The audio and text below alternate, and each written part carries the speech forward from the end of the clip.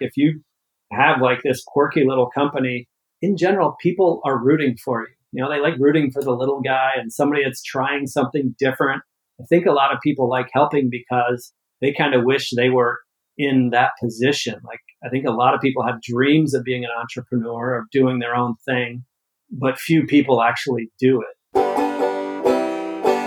What is up, you sexy bastards? It is your boy Wasabi, aka Rabbi Can't Lose, aka Noah Kagan. In today's episode, I talked to the founder of Spikeball, Chris Rudder. Now, this is a game, if you haven't played it, it's taken over the world by storm, super popular.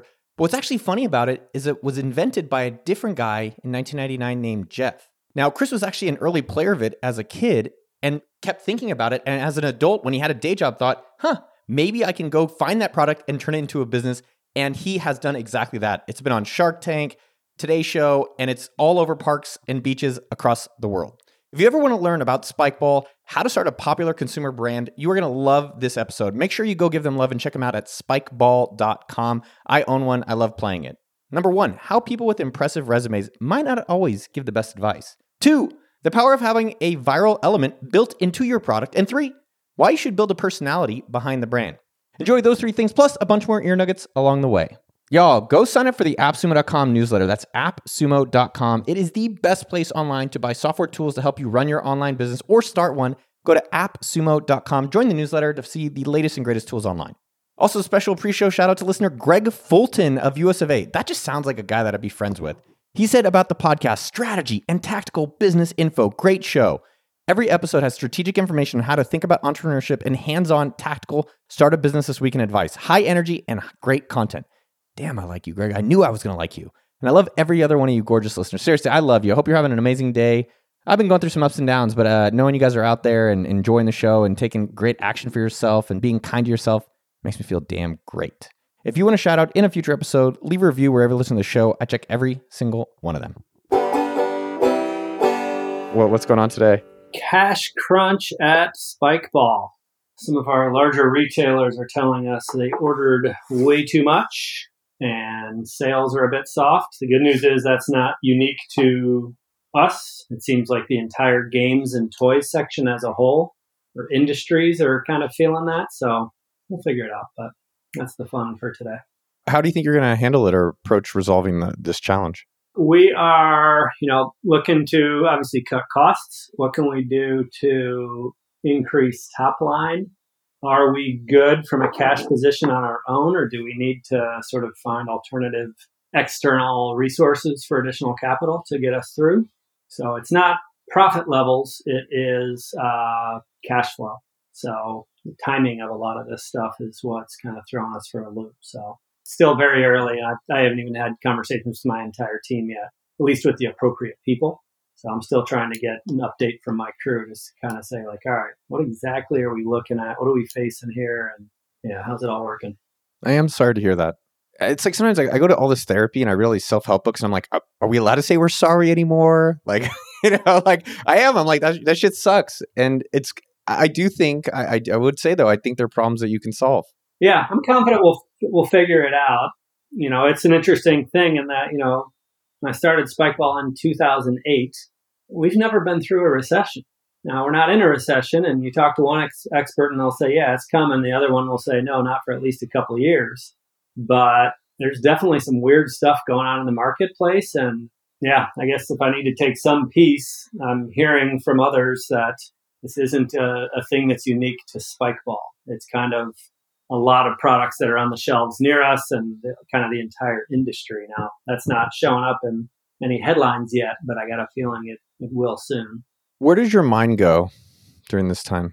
I do get energized by big problems. I do have a level of confidence that we'll get through it that I'm not sure is well-founded. I can't say, oh, yeah, last time we went through this, we totally solved it. And, I've got my MBA and I used to be a McKinsey consultant. I'm the smartest guy and, none of that stuff. But I don't know. I'm oddly confident we'll figure it out. And I've got really smart people on my team and really smart people outside of the company that I go to for guidance and kind of helping me walk this through. So I've got to start having some more conversations to kind of figure it out. You mean both. Sometimes I think knowing our problems aren't unique is also helpful because there are people that have solved them. Like I'm going through like a breakup and like talking to my friends and they're like, yeah, you're supposed to be sad now. I'm like, oh, like, yeah, that's not, I'm 40. I should have learned this shit. But same with the business stuff where, at AppSumo.com, we've, had 3 months of negative in this year and it was looking at the budget and it's like, this is putting a lot of pressure on our business and our team. And we need to reforecast some of these things. Yeah. How do people approach it? Like one thing I've wondered within our company, it's like pendulum swings, right? Like things are going well. You're like, don't worry about spending because we're making so much. And then when things get tight, you're like, all right, well, cut this, but we don't want to cut too much where we stop growing. And I do wonder, and I'm curious how you're thinking about it with like, obviously it's fresh, but like the short-term changes versus, long-term changes.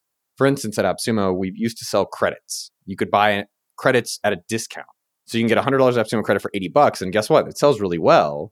And so we can make some money. But I think long-term, that creates a very strange economy and puts a lot of risk on our business. Yeah. So we have to try to be mindful of what could we do now that won't hurt us long. Absolutely. Like the thoughts going through my mind are, historically, we've always been the type of company that we are making long-term decisions.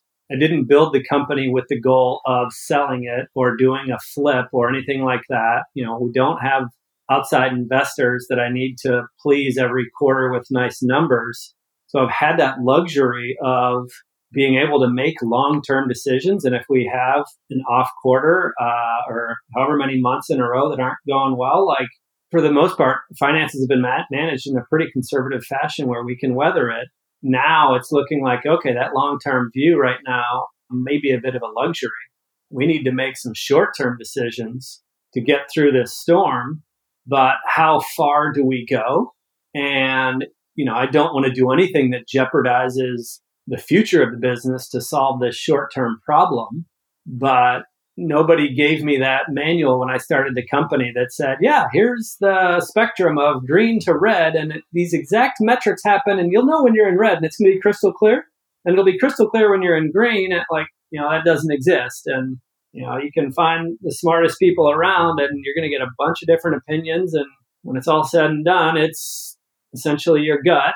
And, yeah, so it's like kind of that shift from we need to make short-term decisions right now. And that is not something I or my team have a whole lot of experience with because I have been espousing long-term, let's really build a solid foundation and we need that. But right now there's a skill set being required of us that we don't have a whole lot of experience with. Sometimes on the other side of that, man, we're looking for a VP of marketing and, we're looking at certain roles in this executive level at AppSumo. And personally, I'll speak for myself, I give too much credit sometimes to others and not enough to ourselves. And what I mean by that is like, I met this VP of marketing and I'm like, oh, he worked at all these impressive companies. He must be better than me. I think about that when I go cycling. If someone's got like really cool clothes on, I'm like, he must be a better cyclist than I am. And then you meet him or you ride with them and you're like, I'm actually pretty fucking good. And so, I wouldn't discount I don't think you're discounting yourself, but I would give yourself definitely more credit that this is something that you're going to be able to resolve. And a lot of the times it makes you stronger, right? It's like you actually come out, you're like, oh, yeah. These limitations led us to some creative solutions. Yeah. And thank you for that. And I do definitely go down the trap of, looking at somebody else's resume or looking, whatever their experience is. No, they must know better. And for that experience that they were in working at that company, yes, they did. But they have never been in my shoes. They've never worked at Spikeball. And I've talked to a handful of people that, are really well known in the business world and, really smart people. And some of the advice that they will give me, a lot of people are very free with advice, even when it's not asked for. And I just think to myself, like, I can't believe you would suggest we would do something like that. That is just, the most ridiculous thing. Of course, I don't say that. I just smile and nod. Yeah, like this is probably 5-6 years ago, we were posting, I think it might have been a VP of marketing that we were actually looking for as well. And we had this like senior vice president of global marketing from McDonald's applied for the job, like, a super senior level person. And the way the questions were answered and we had a handful of like screening questions. He didn't even make it to the interview phase. Super impressive title he's got at a huge company. But the way in which he was going about things was just, at the time we maybe had 20 employees. And I could tell that while his resume is beautiful and he had, God knows, so much experience, it wasn't the right experience. It wasn't what we needed. And at times I will find myself, whether I'm interviewing or talking to a consultant, I kind of get blinded by, Harvard MBA or, McDonald's SVP of marketing or whatever, and thinking they know better because they have this credential. And I need to check myself and realize, like, wait, no, that may have been appropriate in whatever environment they were in. It allowed them to get far, but I need to keep my environment top of mind and make sure that that's what I'm leading with, or that's the lens I'm looking through. Easier said than done, but something I'm trying to work on. Yeah. Lately in my personal life, it's been hard. In AppSumo, in my professional life, all the challenges I'm really enjoying. I'm like, yeah, these are tough and I like it, which has been strange. In my personal life, I'm like, this is tough and I don't like how it feels. But I've been, a lot of it's the mindset of like, all right, these are just, I find it interesting, the things we're solving that I've never experienced before. I'm very curious to go back to your origin story specifically, because there's two things. One, I was playing Spikeball and I played against the world number 3. Dude was really good. I don't even know who, some guy I met on a beach in Costa Rica, this guy from Yale. And I think he mentioned to me, or someone mentioned to me, that you like found Spikeball in some attic and then you like waited years to finally get the copyright. I'm totally butchering it, but like, what was the story? What is the story about how you actually came to be with Spikeball? Yeah, I'll give you the abbreviated version. So yeah, I did not invent it. It came out in 1989. I was 14 years old at the time, and 2 doors down from me was the Kennedy family, and they were friends with my older brother. And I'd say the Kennedy family, they literally had 11 kids or have 11 kids. One of the kids stumbled on Spikeball at a local toy store, bought it, brought it back to the neighborhood, and my brother and some of the Kennedys started playing and fell in love with it. I thought it was pretty cool, but I wasn't really allowed to play because I was this like annoying younger brother. But came out in 89 and the company killed it, I believe, in 91, maybe 92. So it wasn't even around for like 2 years before the company abandoned ship and kind of gave up on it. So fast forward to 2003, I believe it was. So 12, 13 years later, I'm now an adult, out of college, working, and I go on a trip to Hawaii with those same friends, with the Kennedys and my brother and some others. And Kennedy's brought this beat up old Spikeball set from the 80s. And that was the first time I had really played it. And I really got the bug for it. And I'm like, this game is awesome. And as we were playing, strangers would walk up to us and ask us about it. Where can I get it? That looks cool. And we started having conversations like, I wonder if we could like actually bring this thing back to life.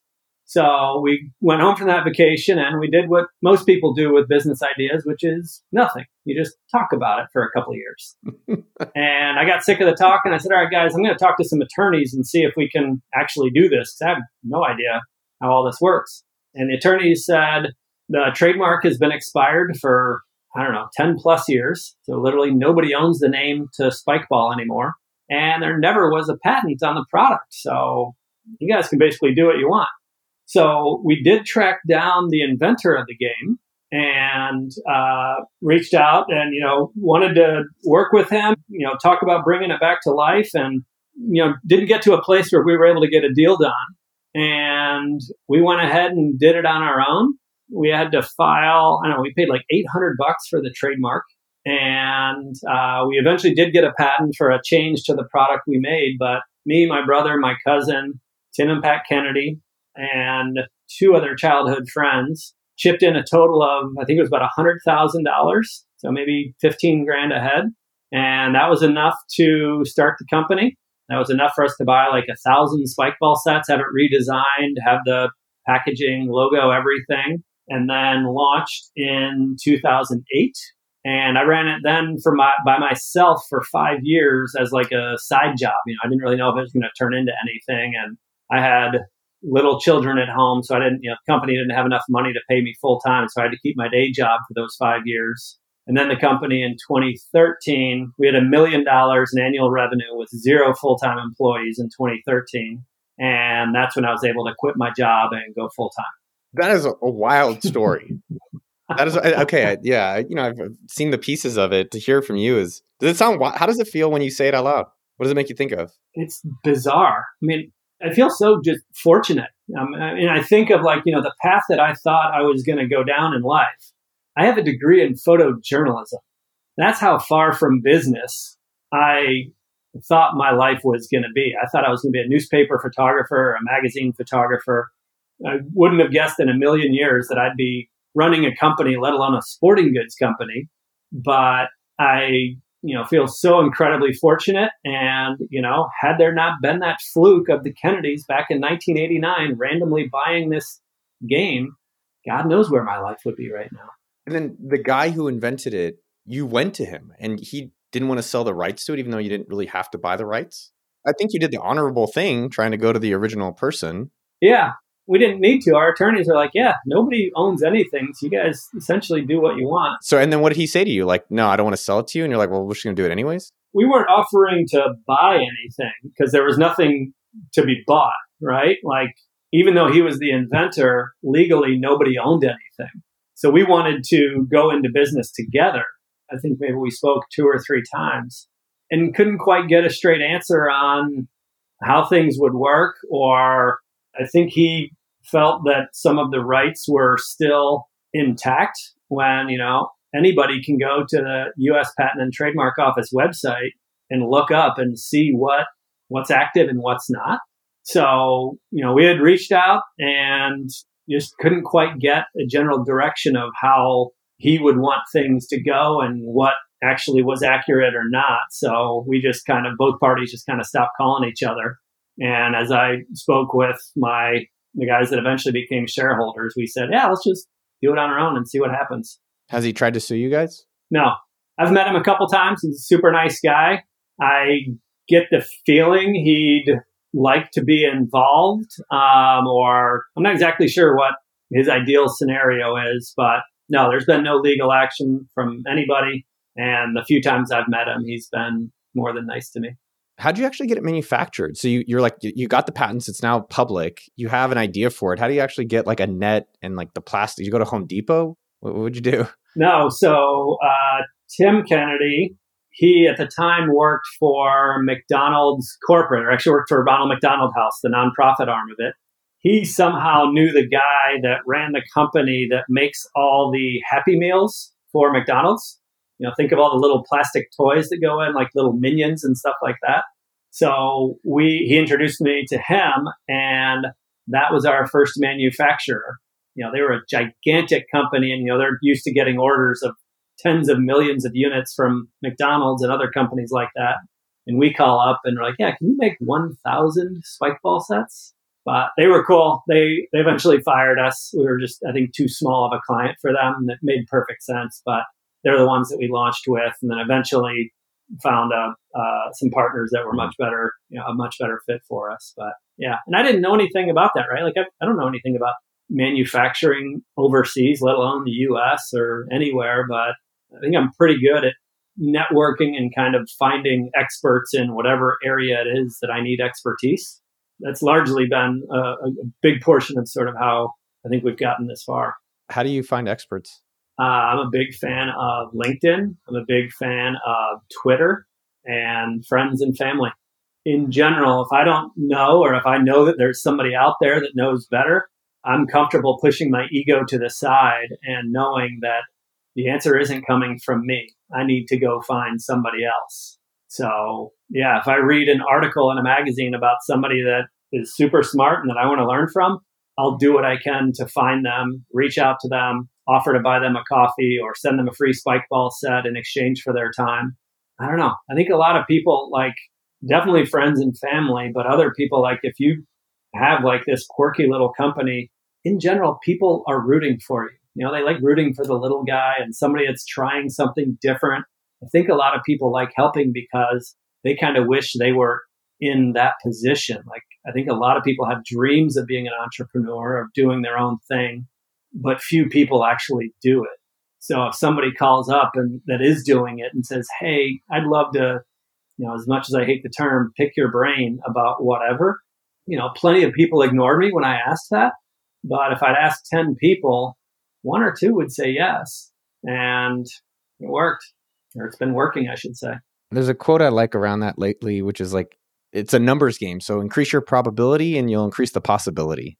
And I was like, I kind of like that, Yeah. just like keep hitting those numbers and eventually they come through. Mm-hmm. Well, take one step back. So you had this idea, you thought maybe we could do it. How long until that, till you could actually sell it? And then how did you make your first sales? Yeah, we incorporated in late 07 and actually sold our first set. I think it was June 1st, 08. I think work began in earnest. I don't remember exactly, but I'd probably say in late 06. So maybe year and a half, 2 years before we actually launched. And when we did launch, it was only on spikeball.com. And I remember my first sale was to a childhood friend of mine, Chris Small. And a lot of those first sales were names that I recognized. They were all friends and family that, wanted to help out. And I don't think really, most of them, I don't think had any interest in spike ball. They were like, it's $50. Chris is trying this thing. I'll help him out. But the thing that we have that a lot of products don't, there's a viral element built into our product, right? One person buys it. They now have to go find 3 friends to actually play. And when they do play, they're usually playing in a public environment, whether that be a beach, a park, a college campus. So when you buy a spike ball set, you don't realize it, but when you play, you're actually marketing for us. That's been a very critical element. Not only do we want you to buy the set, but we want you to play it as often as possible. What were you doing before this? Advertising sales. So I worked for the Xbox division of Microsoft for 4 years or so. I worked for Monster.com. The job that I quit to go full time was with Live Nation. So if like Coca-Cola wanted their ads to show up on Ticketmaster.com when somebody searched for Beyonce tickets, I'd be one of the people helping to put together those advertising deals.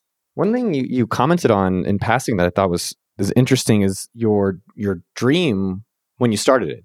And I think, the dreams change, right? And, when I started AppSumo, it was like, can I make $3,000 a month so I could finally do whatever I want and work with people I want? It wasn't to make $1 billion company. And even to this day, I don't care how much more money we make or not. It's like, I want to grow the business. I want to work with cool people, promote products. What was your dream? In starting Spikeball? Yeah. My goal with Spikeball was if it could become big enough someday to where it could help pay for a family vacation, that would be success to me. Never did I think I could actually quit my job and go full time. So that was to start it. But then one thing, when I first started doing the work and, literally sitting at my desk in my living room by myself at midnight, I'd literally get goosebumps as I was doing work or replying to emails or whatever, because I was experiencing this thing at, quote, work that I had never experienced before, which was I was making decisions. I had control. And that was such a foreign thing to me. At my past sales jobs, they were really big companies. And for the most part, the playbook was already written and it was handed to me and said, Chris, go do this. I really had no say in how we went to market, what we were selling, et cetera. And, at Microsoft, you're one person of 100,000 people or God knows how many employees they have. But at Spikeball, I learned, wait, I get to make decisions and I get to sort of shape the growth and the future, and I can mold this thing into what I want. And as I started doing the work, and we finished that first year, revenue was I think $11,000. So nobody's getting rich. It was $11,000 more than we started with, but it was $11,000. But I was loving it because I was in control. And as I talk with my team today, autonomy is huge at Spikeball. So even if it's your first job out of college, your leash is very long. We hired you because you're smart as shit. We trust you. You're not going to have to work 2 years at the company for us to trust you. We trust you on day one. And yes, we have some goals that we want you to do, but how you do that and how you get to them, that is up to you. And that's not just if we hire a seasoned executive, that's entry-level people as well. So I'm trying to think of my experience at these big jobs and how I was just so disconnected. And, I was not into the culture, the environment, and all of that. I think a lot of it was because I didn't have any control. I didn't have any autonomy. I didn't really have much of a say in anything. So if I do the opposite of that at this company that I'm now running, I think things should work out. And we average maybe one person quits Spikeball like every other year. Our turnover is like crazy low, maybe even once every 3 years. I don't know, something like that. Like it's nuts. So something tells me people like working here. So yeah. Congratulations, man. Good for you. Hopefully this is like, I know you're facing the challenge today, but hopefully just the conversation, you're like, some good shit, come a long ways, doing it the way doing it your way. Yeah. What advice do you have? A lot of the people in our audience that are out there have day jobs like you did, and they have to do it as a side hustle, like maybe creating content or creating a physical product business. What helped you persist? What helped you be successful with it? Maybe share a little more about that. Yeah, I think one thing that allowed me to, I did it for 5 years on my own before quitting the job and going full time. And one thing that afforded me that time was I did not go out and raise money. It was friends and family that essentially one time, I think it was 100 grand the first time. And I think a year later it was maybe like 20 grand or something like that. But that afforded me the time to learn what worked and what didn't, and to learn organically what worked and what didn't. And I wasn't spending all of my time trying to optimize Facebook ad spend or some other metric that is not really that critical to the company. I was able to spend time getting to know who the customers were, why they were buying. I think, especially in the tech world, I feel like it's almost a default. If you're going to start a company, you have to raise money. And in some cases, you do. But if I had any advice, I'd tell the entrepreneur or ask the entrepreneur to really give it some thought. Can you keep your day job for a year or two and learn if you've got some market product fit? Or can you get some work done before you need to go raise money? And I realize I'm in a very privileged position where me and my brother and cousin and other friends, we were able to write those checks. And I totally understand not everybody's networks can do that. So I was very lucky to be in that position. But I do look at other friends and other people that start companies, and they just immediately, they don't even question whether or not they need to raise money. They just go do it because that's what you do. You want to get your headline in TechCrunch, right? And all that stuff. And for some companies, that is a perfect route, and that's what you need to do. So I'm not trying to shit on it and say don't do it. I am trying to say at least think of the alternative first. I love that. How did you balance the time? Because you have a family, you have a day job. Was this like nights, weekends, mornings? I don't have a family yet, but I'm kind of like, yeah, you have to put in the time, and you're gonna have to give up something. Absolutely. I launched the company in June of 2008. That's when we officially started selling. My first child, Beckett, who's 14 now, he was born in March of 2008. So I had screaming baby in diapers. And then Elliot was born the next year. And then my daughter Hattie was born 2 years after that. So lots of screaming babies in dirty diapers. But when I was doing spike ball work, they were asleep. So I'd come home from the day job, maybe around 6 or so, hang out with them for a few hours. They're in bed by 8 or 9 o'clock. Spike ball work begins at 9 and would end around 1 or 2 in the morning. And, our first quote warehouse was my basement. So I had like 800 spike ball sets in my basement. And at midnight or so is when I would do shipping. So I'd go down to the basement and grab one box. If I had a really good day of sales, I'd grab 2. And the late night post office was maybe 2 miles from my house. And I'm literally handwriting the labels. In the first couple of years, I didn't even know I could print labels. Once I learned you could print labels, like my productivity just through the roof. But I think I'm a very pragmatic, practical person. And I'm like, no, I can't afford a warehouse. I've got all this space in the basement. Why would I not use it? And that weird kind of 7-Eleven-like store in that kind of sketchy neighborhood. Yeah, they've got that little corner that has a post office thing in it. So and they're open 24/7. So I'll be the only guy shipping at midnight on a Tuesday in January in Chicago, and that's fine. How did Spikeball become such a major brand? Because I feel like it's a thing where if you talk to people that are outside, like, Spikeball, like, yeah, I know Spikeball. What'd you do for that? I think it was a million turns of the flywheel. Some people will ask me like, oh, Shark Tank, when you guys were on Shark Tank, that must have been the one thing that really launched you and, what turned you into this rocket ship. And I'm like, that definitely helped, but we were growing like crazy well before that. I think we've built the brand, and this initially wasn't by design. It was just because I was curious. Like, I want people to know there's humans behind the brand. I want there to be a personality. And that personality is not coming from consultants or studies or anything. those first 5 years, it was my personality. And I would, on social media posts and in email newsletters, I communicated with the customers as if they were my friends. So I would not say hi to them. I would say, hey. And I would talk shit on social media to them and just have fun with them. And I encourage my team to this day. I'm not doing any of the posts anymore, but the team is. But if you look at our posts, you will feel that personality. You're not seeing beautiful models where every photo is perfect and everything. You're seeing user-generated content that we're not paying for, or, we're not like having it artificially made. We're essentially reposting stuff that people are paying for. And you'll see tons of celebrities posting our products as well. We don't pay for that. They're posting it because they genuinely love it. And the consumer is smart enough to see that that is an organic love for the brand that Rob Gronkowski is posting, or that the Jonas Brothers, they play before they go out on stage, and they started posting about us. Casey Neistat, the band 21 Pilots, you name the NBA team or MLB team, and they're all playing. And we haven't paid for any of it. It's all happened organically, and I think they all are attracted to it because the brand, you can feel this human element behind it. And it's taken time. We don't spend much on advertising. We don't have a PR firm, but I'd say organic is the word. Yeah.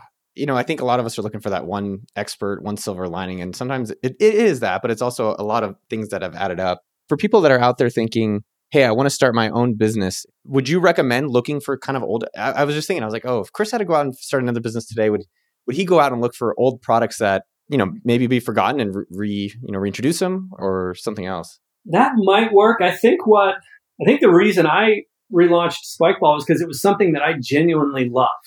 The goal was not, can I build this company that's going to do millions of dollars in sales? It was, I think this will be a fun side project.